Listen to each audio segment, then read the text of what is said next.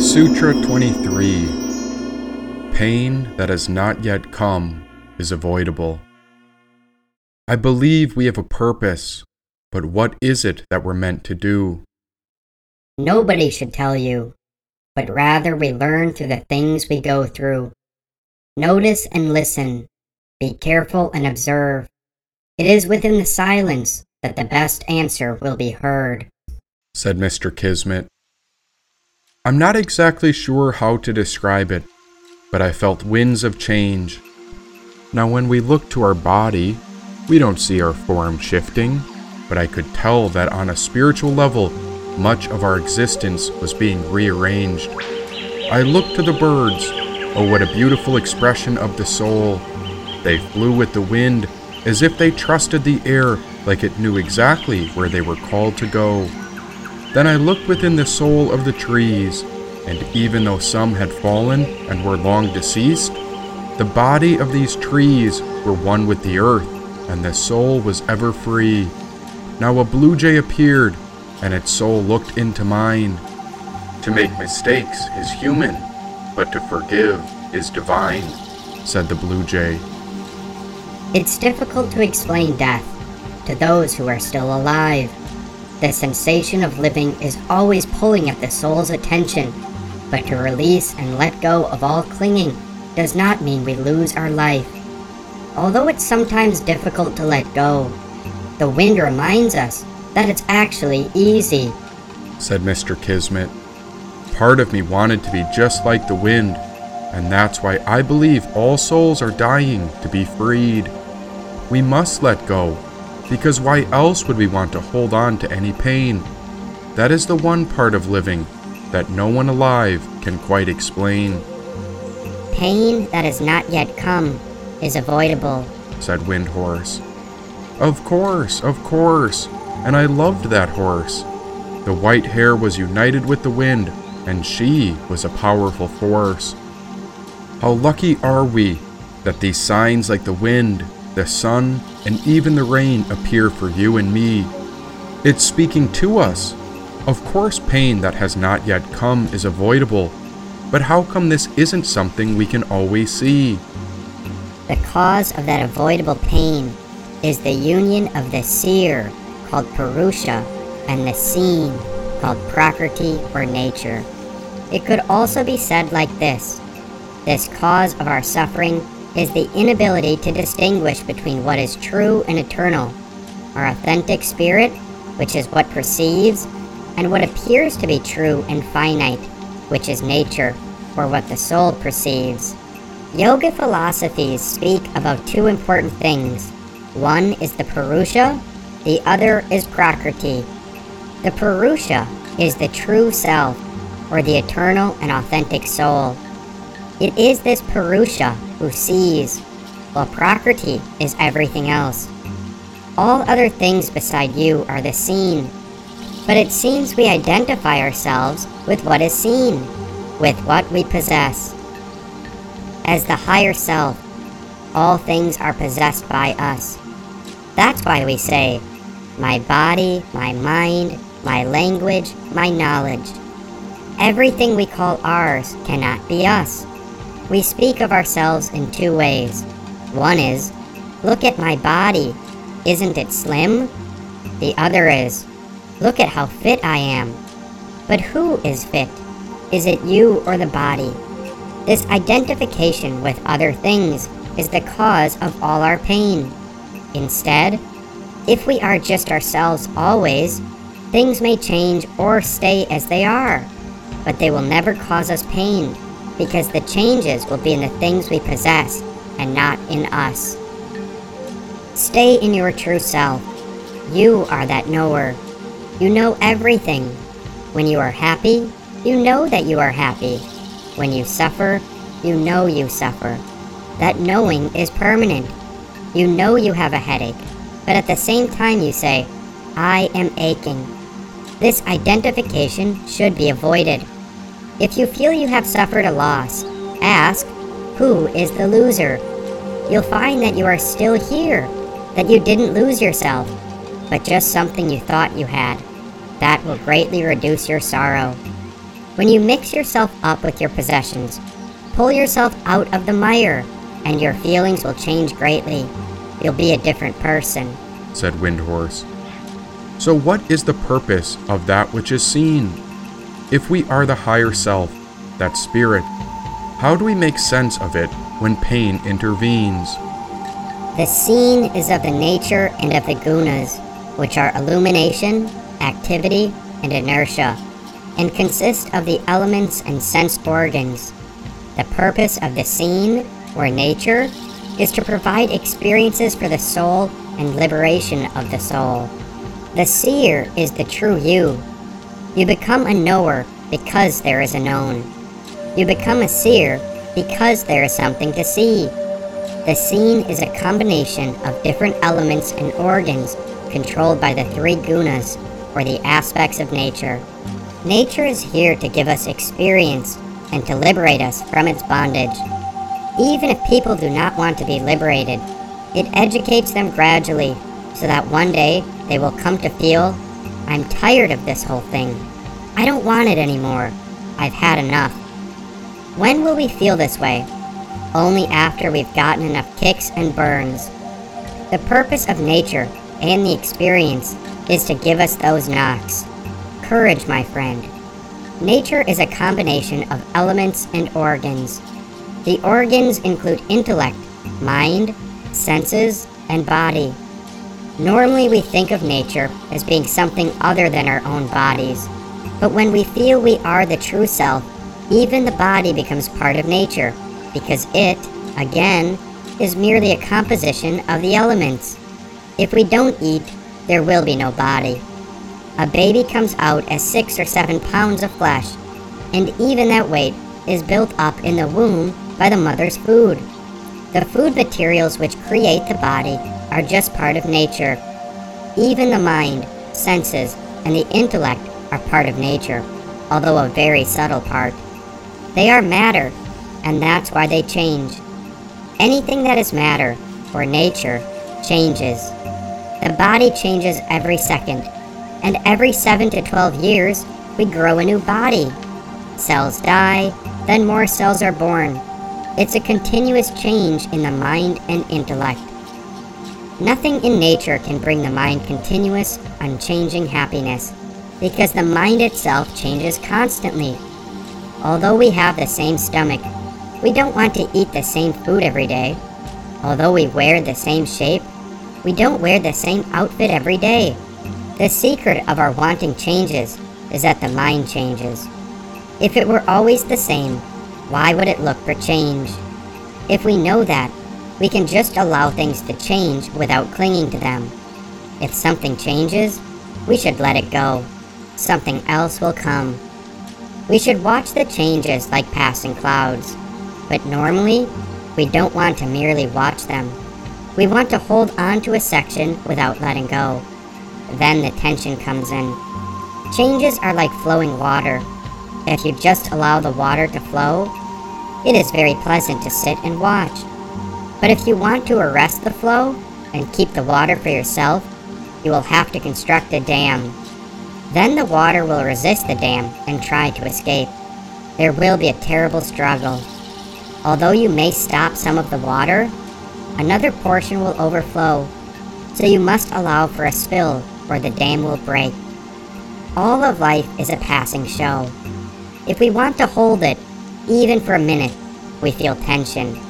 Nature will try to run away. We will try to pull it back and keep it. When we want to keep it, we put up barriers, which ultimately cause us pain. Even with our own bodies, if we don't want them to change, trouble will come.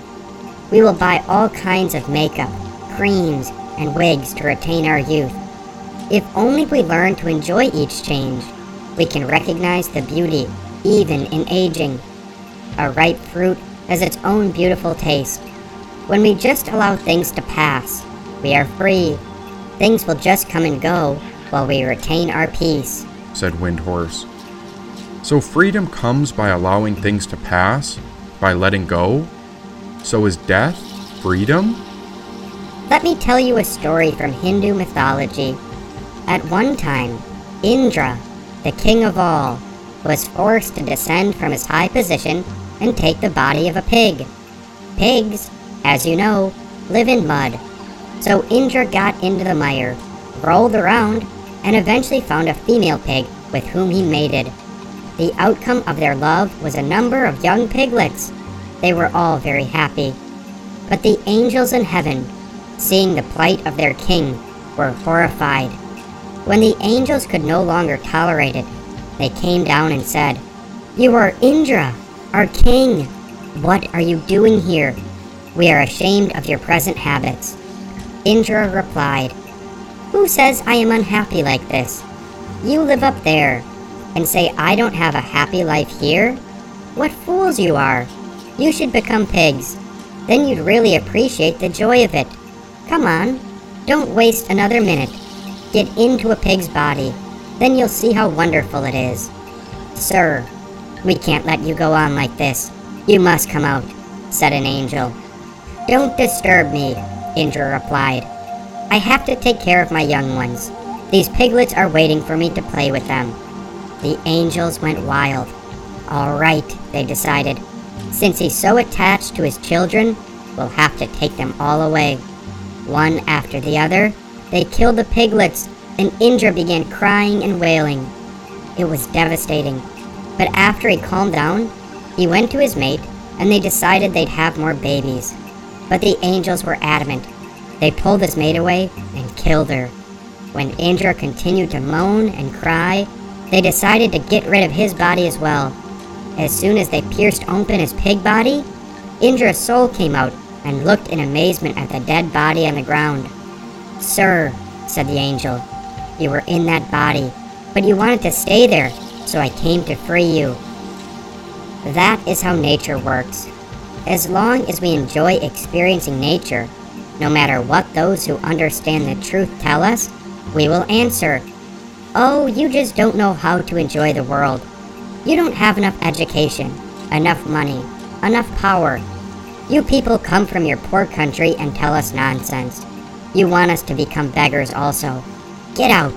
We want to enjoy all our luxuries." But God, the King, and the angels know, one day you'll learn the lesson. When all the entanglements tie you down, when you see you have no room to move about any longer, then you will realize the truth of the eternal. All these entanglements are like the life of a silk moth. Silk yarn is a sort of fleshy, pulpy substance that comes out of the silk moth. When the moth is just a day old, it is the size of a hair. You can have more than 100 worms within the space of a thumb. The next day, you'll need the palm of your hand to accommodate them. On the third day, you'll need a tray. And within 30 days, each worm is thicker than a thumb and over 3 inches long. They grow so big within such a short time because they do nothing but eat mulberry leaves. The first day, all 100 worms can feed on a single leaf. The second, a basket full of leaves is needed. The third day requires a cartload. The fourth, a truckload. Day and night they consume the leaves. The more they are given, the more they take. After 30 or 40 days, they are so tired they can no longer eat. Then they sleep, as anyone who overeats does. When people go to sleep on a full stomach, they roll about, this way and that, as digestion is carried on. So the worms roll, and while they roll, a juicy type of saliva comes out of their mouths. All that the worms ate comes out as a stream of thick paste, which forms silk thread. While the worms rotate, they become bound up in this thread, the silk cocoon. When all the thread has come out, the worms go into a deep sleep, wherein they know nothing. Finally, they awaken to see themselves caught in the tight cage they created by their own saliva. What is this? The worms think. Where am I and how did this happen? Then they remember, we ate and ate and ate. We enjoyed everything we could, without exception. We overindulged and became completely exhausted, then totally unconscious.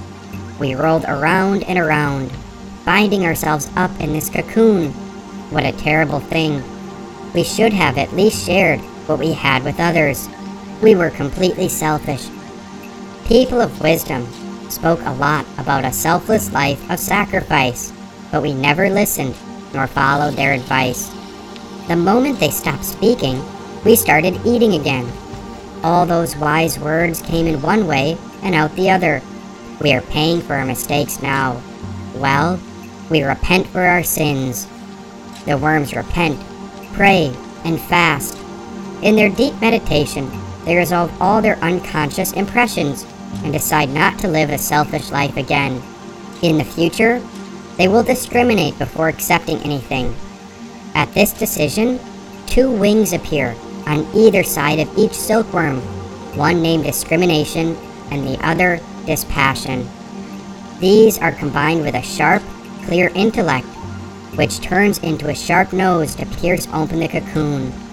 With that, the worms, now silk moths, slip out and fly up high with their fantastically colored wings and look back to see their discarded prisons. We are leaving and will never come back to that again. There is a beautiful lesson in this story. We should ask ourselves, where are we now? Are we still eating? Are we in the cocoon? Are we praying or meditating? Are we growing our wings? Let us ask that question, and if we find ourselves still in the process of consuming, it is better to stop and dispose of what we have already taken in. The more we enjoy, the more we are bound. While enjoying, we are not going to listen to wisdom unless we have extraordinary intelligence. If we don't want to listen, nature teaches us her lessons by putting us in a tight corner. She binds us tight to reveal her nature so we will no longer cling to that. In other words, she liberates us. After liberation, although we are still in nature, we are no longer bound by it. It is as if we acquire nice thick rubber gloves, which allows us to touch any voltage without damage, like a silk moth's wings. These gloves are discrimination and dispassion. When you possess them, you can touch anything and no harm will come to you. When you've learned nature's lessons, she no longer has any business with you, but she continues to exist to teach the many others who have not yet learned. You may have passed out of the university. You may have gone through the curriculum. You might still go in as an alumni, just to see how people are faring. But you are no longer attached. A liberated person can come into the world and be useful to it, but is not affected by it, said Windhorse. I took a deep breath in, then a deep breath out. Then it takes a lot of courage to keep going. Yes, that's what it's about, said Mr. Kismet. Now forgiveness came forth and spoke. The art of life is to stay wide open and vulnerable, yet at the same time, to sit with the mystery and awe and with the unbearable pain, to just be with it all. But I don't even know where to go from here. When we no longer know what to do, we have come to our real work. And when we no longer know which way to go, we have begun our real journey, said Mr. Kismet. And so the journey is through nature, but nature is so complex. Can you explain how nature comes together and where we should go next? The state of the gunas, which comprise nature, changes from unmanifest to manifest, and from subtle to apparent. The best example of this would be the notion of a seed, which is the pure potential and the concept of the unmanifest, to the complete genetic code of a particular tree. That one specific seed is subtle, but sprouts in the right environment and circumstances to develop into a tree and become apparent. The practice of meditation is a progression from the apparent to the subtle, to the manifest and into the unmanifest. We sit in stillness to go inward into our nature, or the seed of our soul. Examine something you've accomplished or acquired from its fruition to the very beginning of the process when the idea first came about in your mind. As you contemplate, you may gain some insight into the origin of some of your wants and desires, which prompted you to move forward into action. Where we place our attention and our awareness, our life grows. So when you're feeling stuck, we must begin to examine the seeds that we sow. If you feel that you are quite stuck, then you will stay in that rut. But if you feel like this is a time for expansion and growth, then you yourself become an extension of your own conduit. The seer is nothing but the power of seeing, which, although pure, appears to see through the mind. Since our consciousness is pure and non-material, the seer is an indweller, or witness.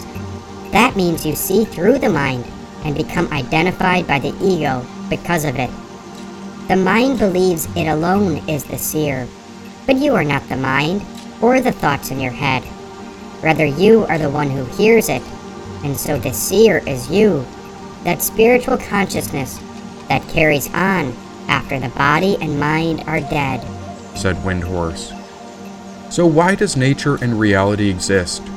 If we are pure in our soul, then why manifest right here?